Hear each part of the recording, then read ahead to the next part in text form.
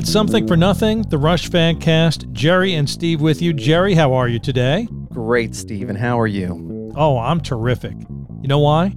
We're about to start the new incarnation of Something for Nothing. We finished all of the studio albums, which was our intention when we started this podcast. So now it's Jazz Odyssey? Yeah, it's improvisation jazz. That's what it is. Don't you think?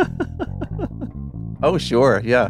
That's what we're going to be doing, improving the whole show is going to just be Rush Improv. We're taking suggestions from the audience. You can find us on Twitter. We are at Rush Fancast. Instagram, you can find us at The Rushcast.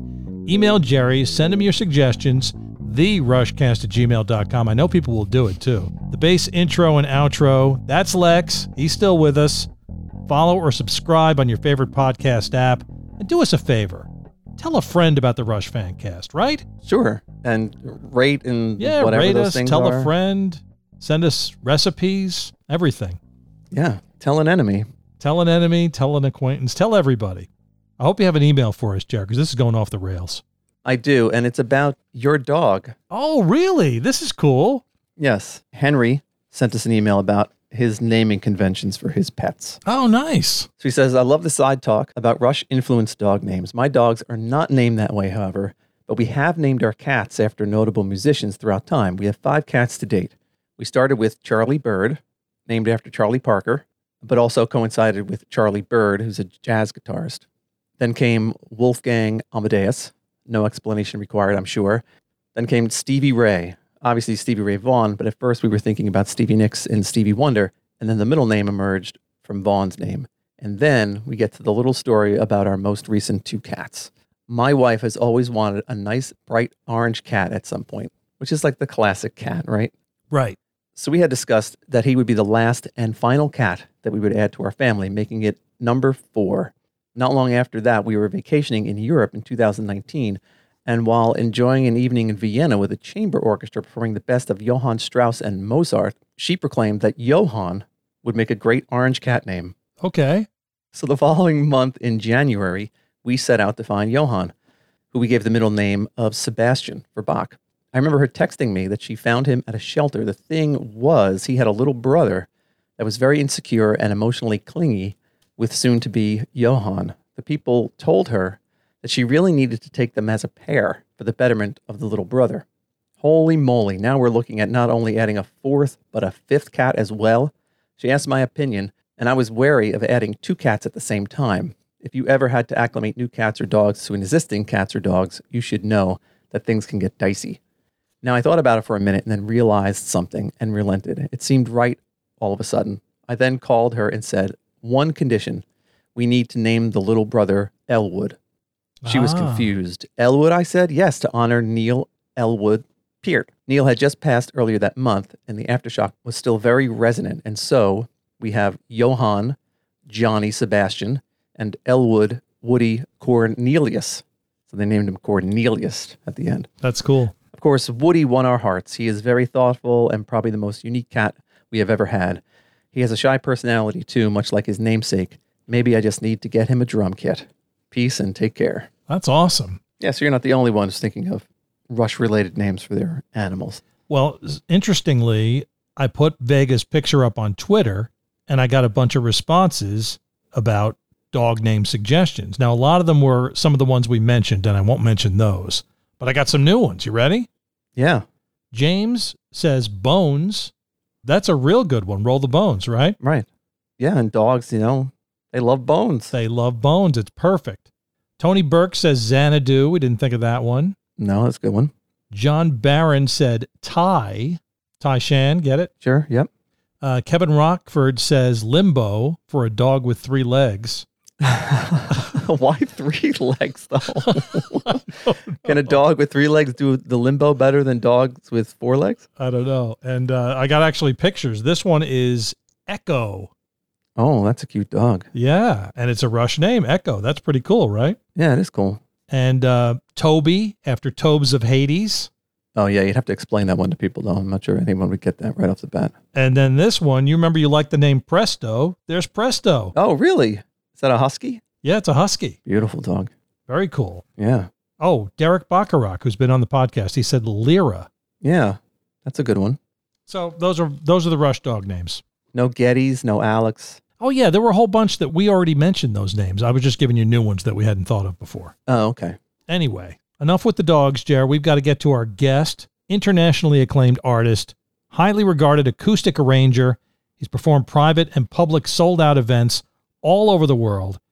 And Rush fans know him for his incredible covers of Rush songs, which you can find on his YouTube channel. Mike Massey, welcome to the Rush Fancast. Hello. How are you guys? We're great. And first of all, we have to apologize. When we talked about you on our covers episode, not only did we not know anything about you, but we pronounced your name wrong, and we apologize for that. It's not a problem. Not the first time, won't be the last. We're going to correct both of those errors today and find out more about you. Why don't we start with your Rush origin story, Mike? When did you first hear Rush, and how did you become a fan? My first impression of Rush is kind of a strange one a little bit. I remember loving a Cheap Trick song called Everything Works If You Let It off of the Roadie movie soundtrack. This is a very deep, deep cut. Yeah, I was going to say, I never even heard of that movie. But if you listen to it, it's got a section that sounds like part of Spirit of Radio.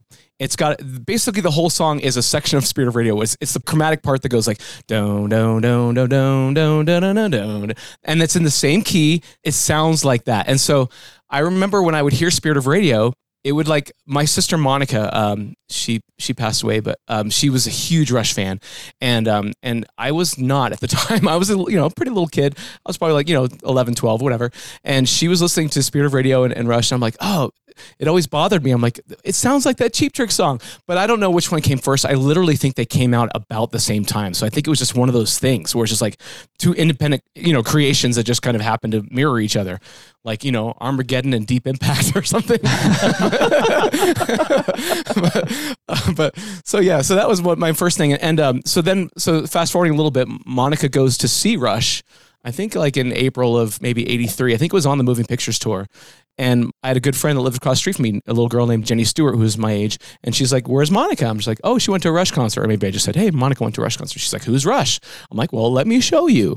So we got out Permanent Waves and we got out Moving Pictures. We started listening to them. And she's like, this is pretty cool. I'm like, yeah, it kind of is. And so that was kind of the first day where I was just like, I had the initial reaction to Geddy's voice that a lot of people have. I'm like, I'm not sure about this, but then it totally grew on me. And now he's like one of my favorite singers of all time. Yeah, it was just that moment where I was like, and then I got to see them on the Signals tour. My dad used to travel, and I'd give him a list of, like, he used to travel around the world. He would bring me back LPs, just as a gift, like when he'd come back from a long trip. And so I'd give him a list of, first it was a list of all the Kiss records I wanted, and then it morphed into all the list of all the Rush records I wanted. So like I was collecting them gradually, and by the time they came out with Signals, I was huge fan, and I got to see them on the Signals tour in Lakeland, Florida, which was awesome because it was kind of like, it was like the home turf for the space shuttle. So when they did Countdown, I'm like, super awesome. And then I got to see them again on Moving Pictures, and then on Presto, and then I think Time Machine, and then I got to see him on R40, and I actually got to meet him on R40. Oh, wow. Yeah, I got to, Geddy and Alex, Yeah. Neil. It's kind of funny. I have a picture with two of my lifelong best friends, Scott Slusher and Ken Benson, and with Alex and Geddy. And when I posted it on Facebook, Ken commented, he's like, I think Neil captured the moment perfectly, don't you? Like he was taking a picture. That's pretty funny. But yeah, so Neil wasn't there. But that was, I actually hooked that up through my musical connections, and Scott and Ken were just like, they were just blown away that we got that opportunity. And I was like, I'll always be the coolest guy in their book because of that moment that I got to help them meet Rush, which was great. So about the time you started getting into Rush, is that when you started playing music, or was that a little bit later? I started off taking some piano lessons as a kid. And then when I was in high school, I got an acoustic guitar, borrowed an acoustic guitar, and started teaching myself Beatles songs and stuff. And that's kind of when, and then like by the time I was around 20, I had enough of a repertoire that I'd actually auditioned at a restaurant and started, playing local live gigs and stuff. And then my repertoire kind of grew from there. And I was a music major undergrad, and then I went to law school because I needed a real job. And then I became a public defender, but I still kept the music thing going on the side. I actually studied sound recording and voice performance. And so I ended up using all of it, just kind of in a weird order. I was a public defender for 13 years, and I started a YouTube channel somewhere in the middle of that. And in 2008, and started posting, basically I had a standing gig at a local pizzeria in Salt Lake City, and right by the University of Utah. And it was basically a college hangout that I would play once a month. And I started, recording my shows in 2008, and that became sort of the basis of my YouTube channel. And in 2013 or 14, actually, I, just decided that I think I could do this full time. And so I quit the day job as an attorney, moved to Colorado because I have a sister that lives here, and I went to high school in Boulder. And so I'm back kind of where I wanted to be, and I'm doing what I wanted to do, which is be a musician. And so I still post videos, and I've been doing a lot of live streams, play around the country, around the world. As I mentioned to you guys, I'm going to Amsterdam tomorrow, which is super awesome. Excited to finally get to leave the country after 2 years. But so that's kind of how it happened. And along the way, I started doing some Rush covers because I got a little brave. And I'm like, let's see what I can do solo acoustic with Rush or whatever. And so there's some of those out there. And those were really well received. I actually did a piano one. I did a piano arrangement of After Image after Neil passed. That was, really cool, I thought. And then I did a cover of Time Stands Still with my friend Brenda, and she sang the Amy Mann stuff, and people dug that a lot too. And then I do live streams, and I've done a bunch of other Rush songs on my live streams, which has been great. Oh, I have a cover of Limelight as well, I think, that's on my channel as a standalone video. Yeah. Now, when you play the Rush songs at your live shows, how do those go over? You're assuming I do. I don't do a lot of Rush at my live shows. Sometimes, I've gone to Canada, and I felt like I had to do some Rush in Canada, so I did like Mystic Rhythms there, and had a local bass player sitting in that was a big Rush fan. And he nailed it, and it was a lot of fun. But a lot of people dig the Rush, and the people that don't necessarily dig it, they respect it, and they tolerate it. No, they survive it. No, it's all part of the, acoustic classic rock scene that I do. But I always call Rush my second favorite band, tied with Genesis, and the Beatles are my favorite. That's kind of how I've outlined it in my head, because the Beatles were kind of the first for me, and McCartney's he's just the GOAT. I mean, he just is. Yeah. Yeah. But like Phil Collins probably has my second favorite voice after Paul McCartney, but Rush it's just so much amazing music. Just love it all. Yeah, I mean, you can't really do better than learning how to play guitar by playing the Beatles, right? Basically everything. Yeah, and it was a lot of like finger picking stuff, just like I was learning like Blackbird and Rocky Raccoon and Yesterday, those kind of things, and taking chord books. I knew enough about piano that I kind of could make my way through a guitar because I knew enough about music. But it was definitely a good learning experience. I probably played over 80 or 90 Beatles songs. I don't know, like a bunch. I mean, I'm actually in a Beatles cover band that's based in Denver part-time. It's just one of the things I do. One of your side gigs? Yeah, basically. I'm playing on John Lennon's birthday here locally in Golden at the Buffalo Rose. And I have another band that just does, just classic rock stuff on the side, the Mike Massey band. So, but yeah, I mostly tour as a solo act and do, just whatever. I play a lot of requests, and requests is what kind of kept me going through the pandemic, doing the live streams. And I had a loyal fan base that tuned in regularly, and a lot of people would come and go, but just there was a core group that was there, every show if they were available, and they helped me through the whole pandemic, and I did learn some Rush songs along the way, and as I was telling you guys before the show that the Sphere became sort of my unofficial anthem for the show, because I would play it at the end of shows as kind of like my happy trails, kind of like the goodbye song, so people, all my regular fans know the Sphere. They know all the lyrics, they type them in the live chat as I'm singing it and stuff. And it's a cute little song. It's great. So how about Alex Lifeson's guitar playing, Mike? Was his playing an influence on you growing up? And what about Alex's playing impresses you the most? Well, I'll start by saying he's definitely my favorite guitar player, bar none. Like, he's just heads and shoulders above everyone else. He is just such an innovator on the guitar, and like, I don't know if it was a natural thing for him or if he had to kind of like force himself to do it, but he just found ways to do things very unconventionally, whether it was like, his fingering or his chord choices, some of his solos. You're just like, where did that come from? It's just like, they're like, sometimes they're so like strange, but they work perfectly. You think about something like The Garden. It's just like, where did that solo come from? Apparently that was one take, and the first take, my goodness, so he was always somebody that just excited my imagination, and I can't play like him. I'm a rhythm player, and so I never, would dare to even venture to try to sound like him. But there's just something for everybody in his style. He just did it all, and he could play beautifully, classically, or he could just melt your face with a screaming lead. I mean, he's got it all. Just amazing.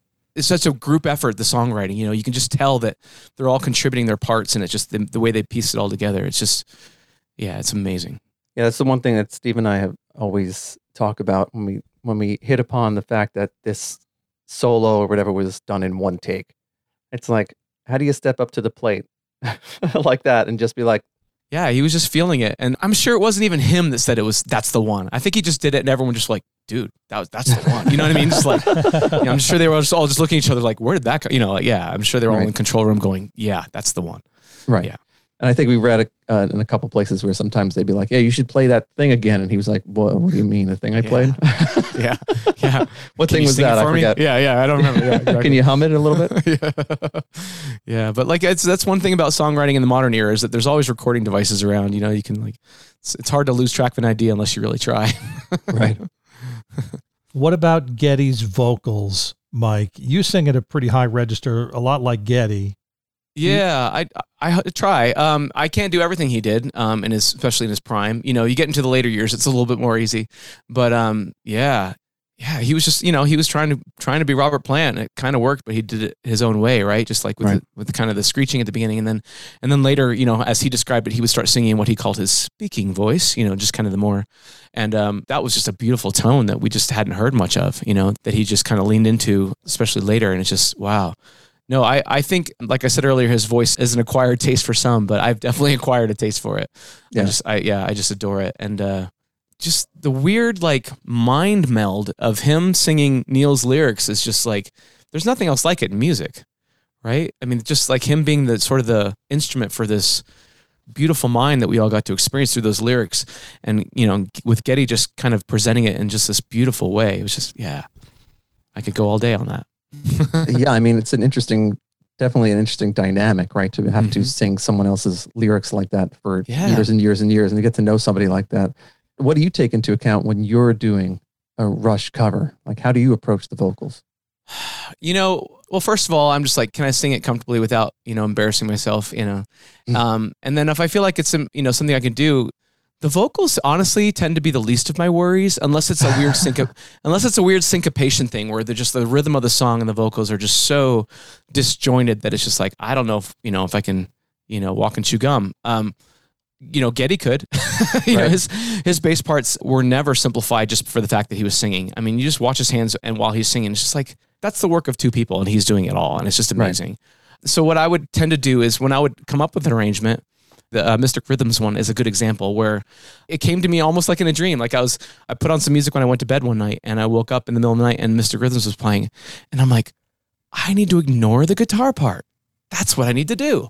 Just ignore the guitar part and play the chords the keyboard's playing, play the rhythm that the drums and the bass are playing. And that's the acoustic version, and then like towards the end of my cover, I do the, dun, dun, dun, dun, I do the, the classic, strum that he does just in one instrumental break. But it's just like, you can't, that alone would not have carried the song musically in a way that would have made sense harmonically to represent the original chord structure fully, because Alex was just a piece of the puzzle, but he wasn't the main piece in that particular song. So it's like sometimes you just have to think outside the box, and that's kind of what I did with that.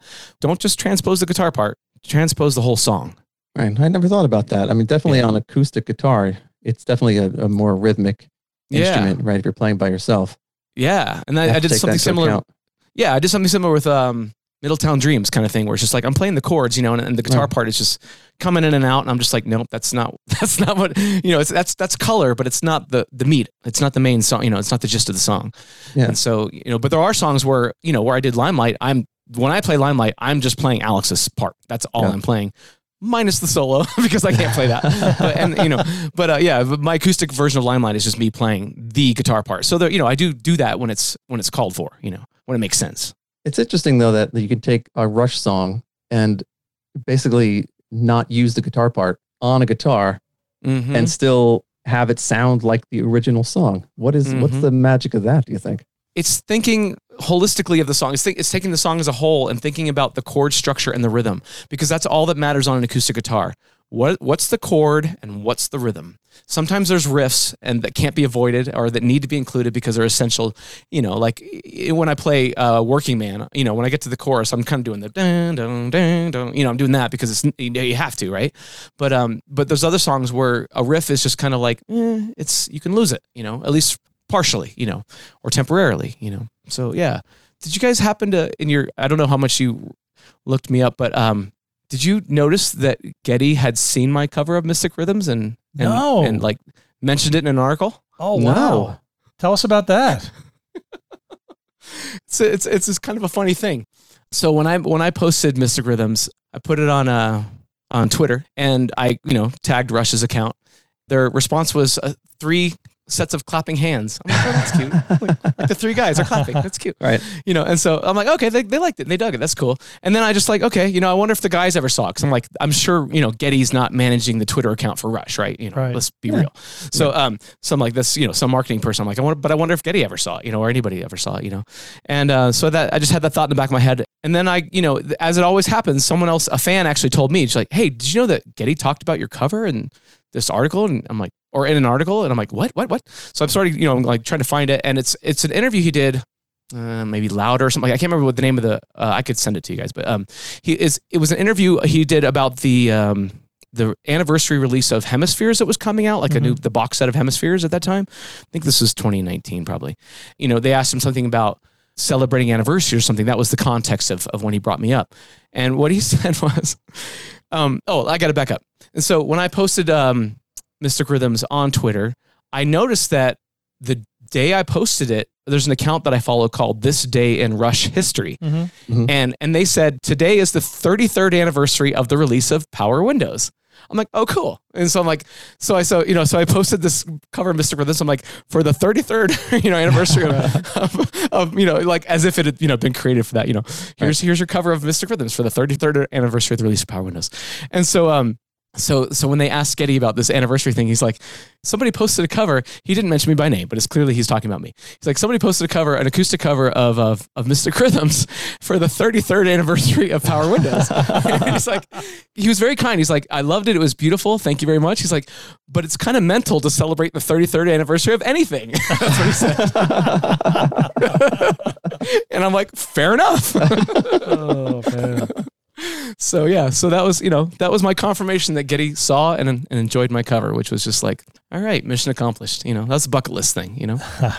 Now, do you take the lyrics into account when you choose a Rush song? Do the lyrics need to have special meaning for you or no? I don't know per se. I mean, they're all like most of the Rush songs. I mean, all the Rush songs that I enjoy have great lyrics. So I don't have to pick and choose because they're all awesome. If I like a song, I like the lyrics. And so it's, and there's nothing like, they never worked Blue. I don't have to worry about like, this is too vulgar for me or anything like that. Right. They always kept it pretty clean. It isn't Darling Nikki, right? Right, exactly. I get the reference. I get it. So, Mike, we thought it would be fun to play some of your Rush covers. Yeah. For the audience who may not have heard them before, and then we can comment on each song. What do you think? Yeah, right on. Enough of my yakking. Let's boogie. Why don't we start with your cover of After Image, which you mentioned, which I think is incredible. And you released this for... Yeah, I did that like within a month of Neil's passing. All right, well, let's take a listen.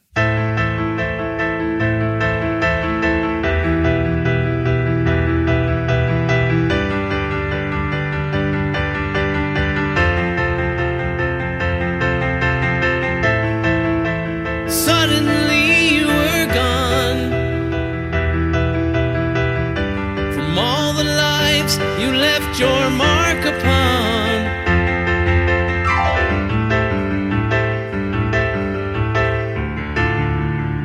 I remember how we talked and drank into the misty dawn. I hear the voices. We ran by the water on the wet summer lawn. I see the footprints. I remember.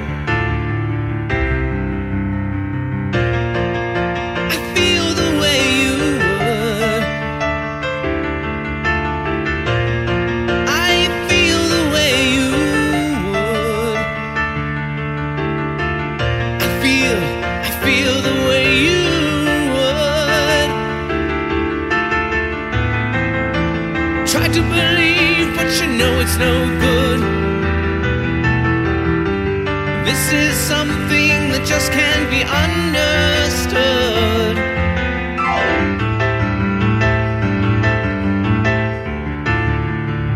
I remember the shouts of joy skiing fast through the woods. I hear the echoes. I learned your love for life. I feel the way that you would. I feel your presence. I remember. I feel the way you would. I feel the way you would. I feel the way you would. This just can't be understood.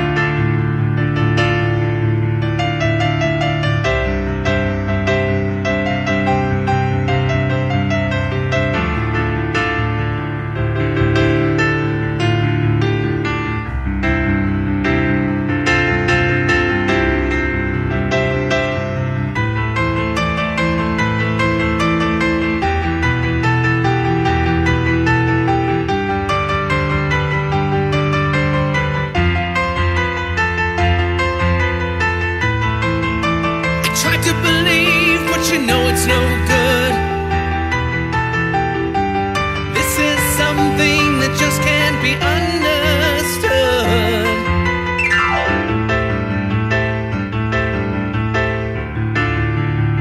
I remember.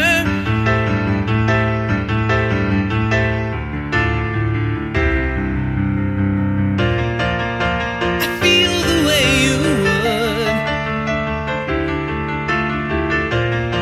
I feel the way you would. I feel the way you would. This just can't be understood. No.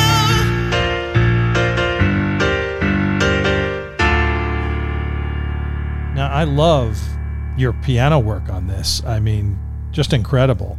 Thank you. Are you a pianist or a guitarist first? I guess I'm a little of each. Piano was my first instrument, but I neglect it. I rarely play it anymore. Well, you did a great job on this one. Yeah. Thank you. How did you come across, I mean, this song, obviously, when Neil passed away, this was like every Rush fan's first thought was like After Image, right? Of course. So how did you, why did you choose the piano as opposed to doing it on guitar? Because I could do some of the stuff that was happening that I couldn't do on guitar while I'm strumming chords. So I'm able to get you could just get a fuller sound on piano where I can get the bass notes going. And I was doing it in octaves, the na na na na na na na na na na na na na. I'm doing that with the right hand while I'm singing. And so that you just get the fuller effect of the song. I could do an acoustic arrangement of this, but it would just be a lot simpler and you would lose some of that nuance. It would probably still be fine, especially for someone who had never heard the original. They'd be like, they wouldn't miss it, right? But and I think a Rush fan would probably forgive it too. They're just like, it's one acoustic guitar. What can you do? But for some reason, I just felt like that was a good piano situation. And there's keyboard. That is pretty a keyboard heavy song. Yeah, that's true. And so I was kind of thinking along those lines too, probably. Yeah, and you really nailed the musical part right before the solo with the da-da-da-da-da-da. That was a really good choice there. Yeah. And if you watch the video, I had a little Neil bobblehead on my piano and his head's shaking while I'm playing it. It's kind of fun. Yeah. Another one we can find on YouTube is your cover of Limelight. Let's check that out. Mm-hmm.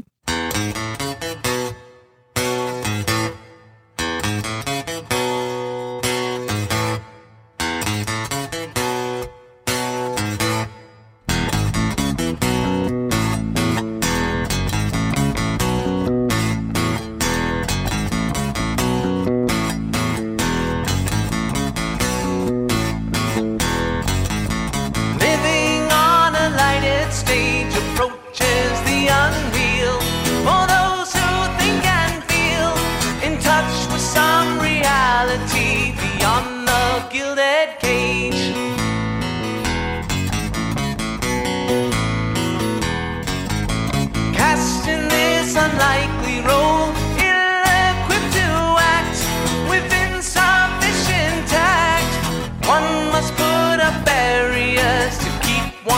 myself intact.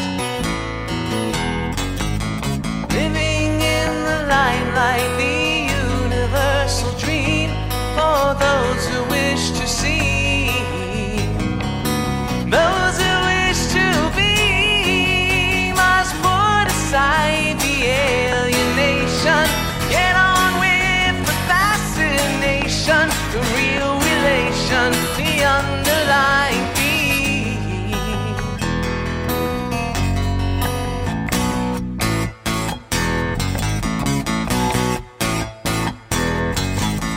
Living in a fisheye lens, caught in a camera eye, I have no heart to lie. I can't pretend a stranger is a long-awaited friend.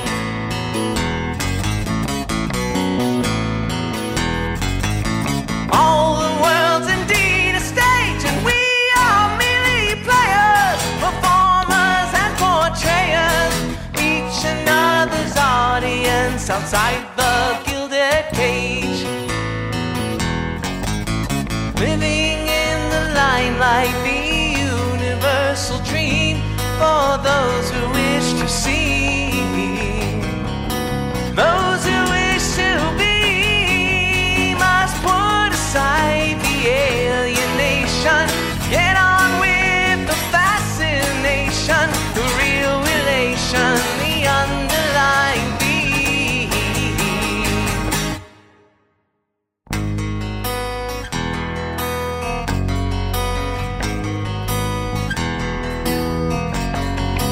Living in the limelight, the universal dream for those who wish to see,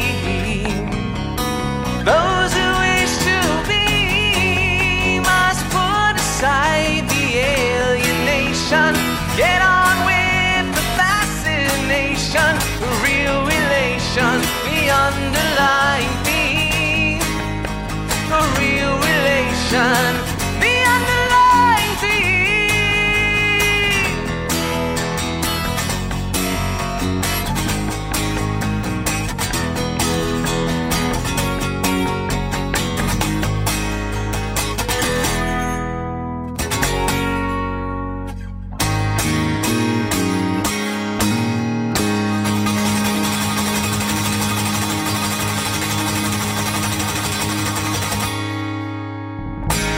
Now, you performed this one, Mike, with Jeff Hall. Tell us about Jeff and your Yeah. relationship with him and how he works with you.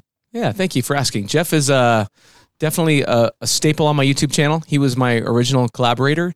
He's my bass player and backing vocalist from the early days at the Pi. He was a bandmate of mine in college, friends since college. He went to law school before I did. He became a public defender and then later a prosecutor. And then when I finished law school and said, "Hey, Jeff, I'd love to work at that public defender's office. Can you put in a good word for me?" He absolutely did. Instrumental in me getting that job. And so, yeah, he's still a prosecutor in Salt Lake City. So when we were playing at the Pi, there's probably maybe 80 videos or something like that with Jeff and I at the Pi. And there's a bunch of classic rock songs of, wide variety. And, so from those early days, he was always just my right-hand guy. And so that one we did, the Limelight one, we actually did remotely after I had moved to Colorado and he was still in Utah. So he filmed his part and recorded his part and then I just pieced it together. Yeah, I mean, you said a couple times where, you're not going to play the solo because you can't play it, but your playing on this song is just fire from beginning to end. You. I think it's fantastic. I mean, you really, like you said before, sometimes you have to play the riff without playing the chord, I guess. Mm-hmm. And I don't know, it still sounds full and great. I mean, how did you approach this song? Yeah, I mean, I did my best, and it's not the easiest song. That an acoustic guitar is very unforgiving compared to an electric guitar. I mean, you just hear every little squeak and squawk that an acoustic guitar makes, and distortion covers a multitude of sins. But so it's very exposed, and so that was the tricky part for me. Is like I got to play this cleanly while I'm singing it. And so, it took a few takes to kind of warm up and get it there, but eventually I got there and was happy with the way it sounded. And Jeff, he just plays Geddy's part basically. Mm-hmm. So yeah. And he's feeling it every second, right? His eyes are closed the entire time. Yeah. He's just killing it from beginning to end. Wait, who loves my YouTube channel? Is drummers. because I have very Really? few drums in my because they can play along. Wow, that's because cool. there's no drums on most of my songs. There's bass and guitar, and the drummers like, yeah. I get That's a comments on my great idea. YouTube, like on my live streams too. People are like, yeah, I was drumming along with you all night. It's just like it's kind of funny. That's cool. Yeah. So, Mike, now that you yourself have gained more and more notoriety, can you relate to the message behind the lyrics of Limelight? What Neil was saying there at all? I'm not really there yet because I still, I don't have the issue that he had. I mean, he was still pretty anonymous, I think, in the public generally, but like at a Rush concert, obviously he wouldn't be. And that's kind of the way I am. I'm anonymous in the public, but at my concerts, if I'm walking around, outside the venue, people, oh, there's Mike, But it's always a welcome thing. And I'm old enough to appreciate that this is sort of my it's my second career. And so it's all, I'm not in a position to shun any of it or to be scared of it. I embrace it. And I've had a few fans that were a little weird and a little creepy, but it's mostly been online stuff that I'm just like, okay, I'm going to block that person or whatever. I haven't met anybody in real life that gave me even the slightest weird vibe. Like my fans, I do meet and greets after all my shows and they're just all super nice people. I don't know. It's just something about the music I play that just attracts awesome people. I don't know, including Rush fans. Yeah. Well, let's play one more. This is another one Rush fans can find on YouTube. It's your cover of Time Stands Still.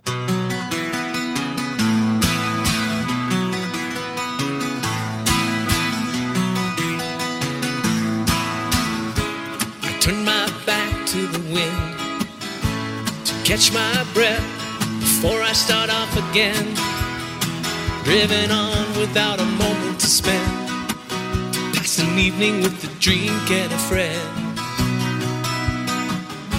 I let my skin get too thin. I'd like to pause, no matter what I pretend. Like some pilgrim who learns to transcend, learns to live as if each step was the end.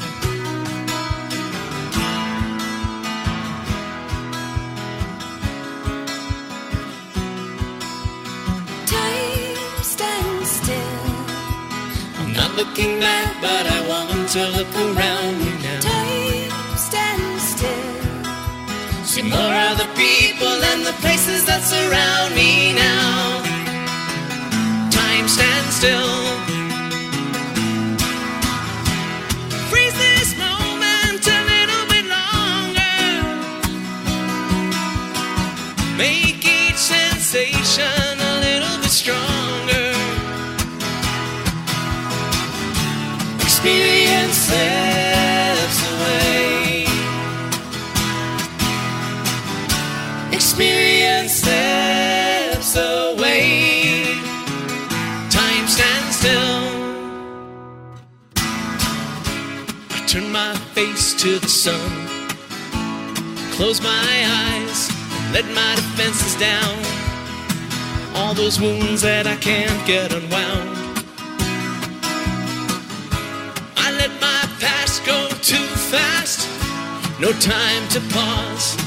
If I could slow it all down, like some captain whose ship runs aground, I could wait until the tide comes around.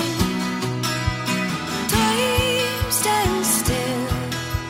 I'm not looking back, but I want to look around me now. Time stands still. See more of the people and the places that surround me now. Freeze this moment a little bit longer.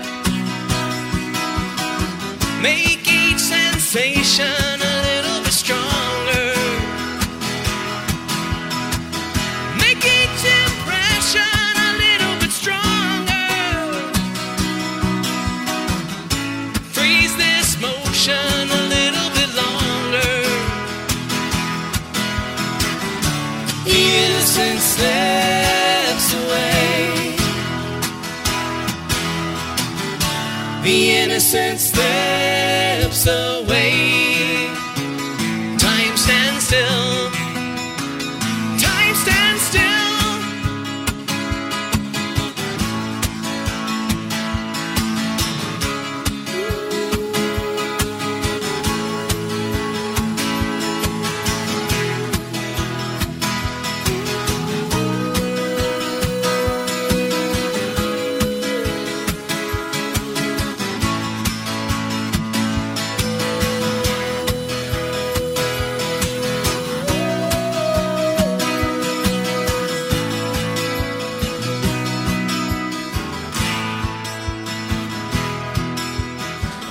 looking back, but I want to look around me now.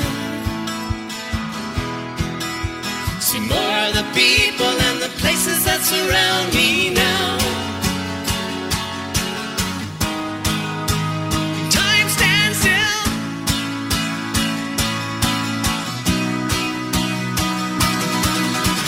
Summer's going fast, night's growing colder. Children growing up, old friends growing older. Freeze this moment a little bit longer. Make each sensation a little bit stronger. Experience slips away.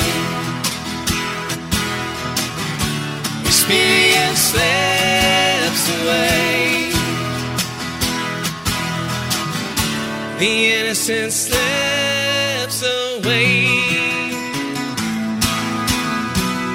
Now, you performed this one with Brenda Andress. Can you tell us a little bit about her? Yeah, Brenda was also a friend from college that she used to sit in with my band once in a while. And she had her own band that I actually joined her band. So we were in each other's bands.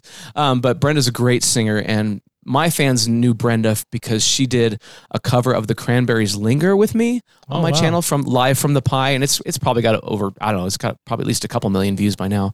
But she did a great job with that, and I sang the backing vocals, and that was kind of one of my more viewed videos. And Brenda's a Rush fan, and actually Time Stands Still was like her senior song or something, and I think she even quoted from it like at her graduation speech or something like that. Yeah, so it was a big thing for her too, and so I didn't have to coax her. She was actually just going to be in town. She lives in Portland, Oregon, and so she just happened to be in town, and I'm like, hey, you want to record something while you're here? You know, we could do Time Stands Still, and she's like, yeah. So that's kind of where that came from, and we've done it live together a few times. Actually, another plug. Let me find the date. October 2nd, in just a few weeks, I'm playing in Seattle on a Saturday night, and tickets are still available for that. And Brenda's going to drive up from Portland and join me for that show. So Oh, wow. Oh, nice. We'll do Time Stands Still, I promise. Since you mentioned it, why don't you throw some of your other dates out there? I see you're playing at a bunch of places in October. Feel free. Go ahead. Yeah, so Seattle is October 2nd, and then I'm playing my Beatles band, as I mentioned before, is playing on John Lennon's birthday locally here on the 9th, and then I'm going to be in Bridgeport, Connecticut on the 15th of October, and then Boston the next night, the 16th, which is a Saturday. And then on the anniversary of, let's see, I'll tell you, the anniversary of the release of both Exit Stage Left and Hemispheres, which is October 29th, I will be in Montreal, and then the next night I'll be in Quebec City. And then on November 6th, Saturday, I'll be in Berkeley, California, and that's pretty much it for the rest of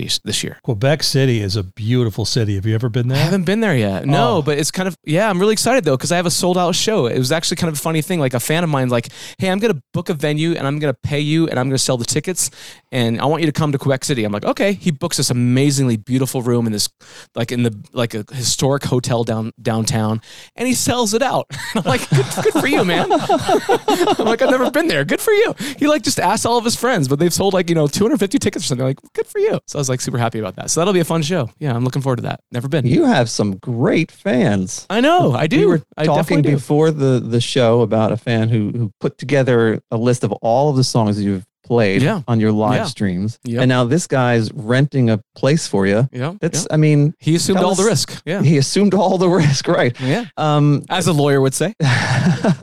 tell us about your relationship with your fans then. You seem to have a real connection with people. Yeah. It's actually part of that stems from the fact that early on, I mean, a lot of it was just like a musician community at first. The people that gravitated towards my channel were other musicians because they would steal or borrow my arrangements, if you will. And I was totally fine with that. They'd be like, oh, I love the way you play that. I'm going to do that, because I felt like I was sort of unlocking songs for people. I'm like, this is how you can play it acoustically, even if you're not an amazing guitar player like me. I mean, like I'm not. I mean, not that I am. Like I'm not. And so the people found like accessible arrangements that were still authentic and true to the original and accurate. And so that was kind of the early appeal. And then honestly, something happened in 2012 that kind of changed everything. And that was my youngest, Noah, when he was 11 months old, got diagnosed with a rare and aggressive brain tumor, and he was not supposed to make it. And so what I ended up doing was I posted a fundraiser. I posted a cover of the Beatles' Let It Be, just in response to that, because I had seen one of my sisters had passed away from a brain tumor, and I'd seen how devastating it had been for her financially and everything. So I'm just like, I don't want to have to make decisions about his health based on money. You know, so I was willing to kind of reach out and get some help.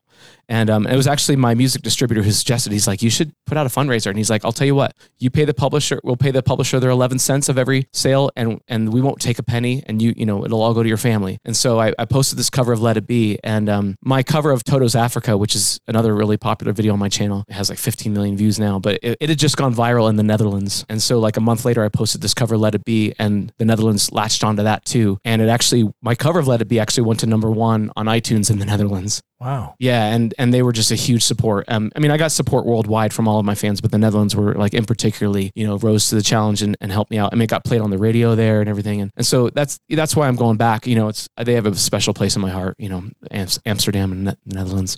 But anyway, I think that kind of, the fact that I was willing to kind of share that with my fans, it just created a bond, you know, where they see me as not just a musician, but as a dad, you know, and just kind of as a human, you know, and so I don't think I overly share my personal life with people. Don't get me wrong, but the fact that I was, you know, did that at first, I didn't do it. At first, I'm like, hey, I'm having some personal issues. You're not going to hear from me for a while. That was my first reaction. And then the publisher was like, my distributor's like, you should ask for help. And I'm like, ugh. It was a weird thing to do, because you are opening up your private life to strangers, you know, in your darkest hour. But it was a good thing. And Noah's 10 years old now, and he's happy and healthy. I just took him to his piano lesson. You know, he's doing great. That's great. So, yeah. So it all worked out, but I think people, you know, the people that have been with me that long definitely remember that. If you watch my live streams, you know, it's kind of loosey-goosey, where it's just like, I'm not trying to be perfect.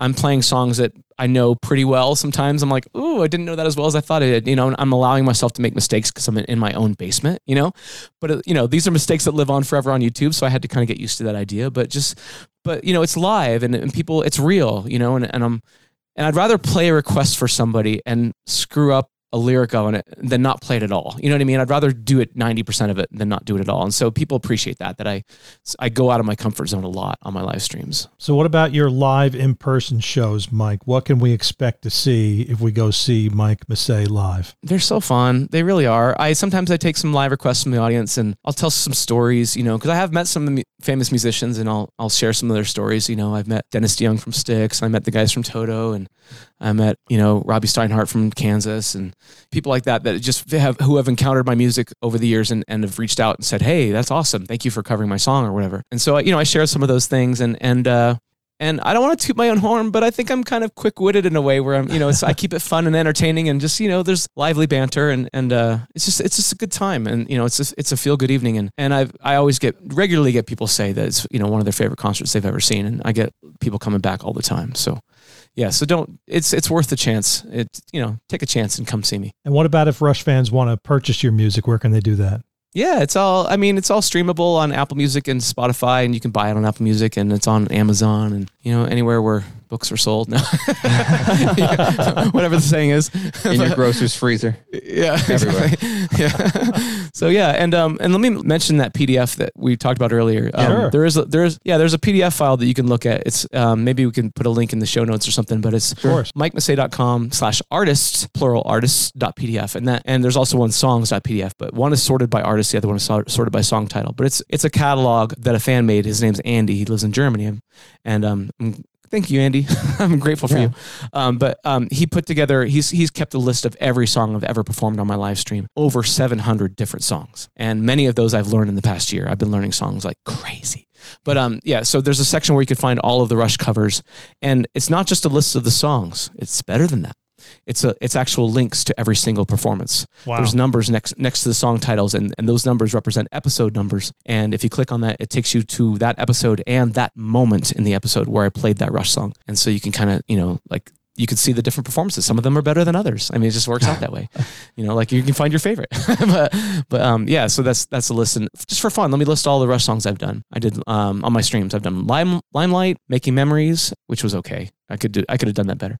Middletown Dreams, Mystic Rhythms, Rivendell. I did once. I did it on nylon string guitar, which is cool. Oh, nice. Second Nature, I did twice. I think once on piano and once on guitar. They were both okay. I've done Tears like half a dozen times. I love that song. And I've done The Sphere many, many times, as we mentioned before. And I've done Time Stand Still. I've done Tom Sawyer a few times. I've done Witch Hunt. Witch Hunt was cool Wow. to come up with that acoustically. I love that one. And Working Man. So those are all the ones I've done. But yeah, Witch Hunt was a cool one. I'm happy Did you with ask that. anyone in the crowd to just yell weird things during Witch I know, Hunt? right? I know. Like, anyone got a cowbell? Yeah. Does anybody want to be angry out there? Yell something? Mike, thanks so much for joining us today on Something for Nothing. Thank we you, really guys. appreciate it. It's great getting to know you. Yeah, I'm wearing my 2112 shirt in honor of Something for Nothing, right? So. There we go. Oh, thank you. I didn't catch the reference, but There you go. Thanks so much, Mike. Have fun in Amsterdam. Yep, thank you. Great meeting you both. So, Jer, how great was that? We didn't know anything about Mike 2 weeks ago, and now we know everything about Mike. I know. What a great guy, man. Really great guy. We definitely have to go catch him live. You know, I'm not going to be able to do that Connecticut show. I was pissed because I'm going to be away that weekend. Are you really? Yeah, Yeah. Well, maybe we can, fly to Amsterdam sometime and see him. That'd be great.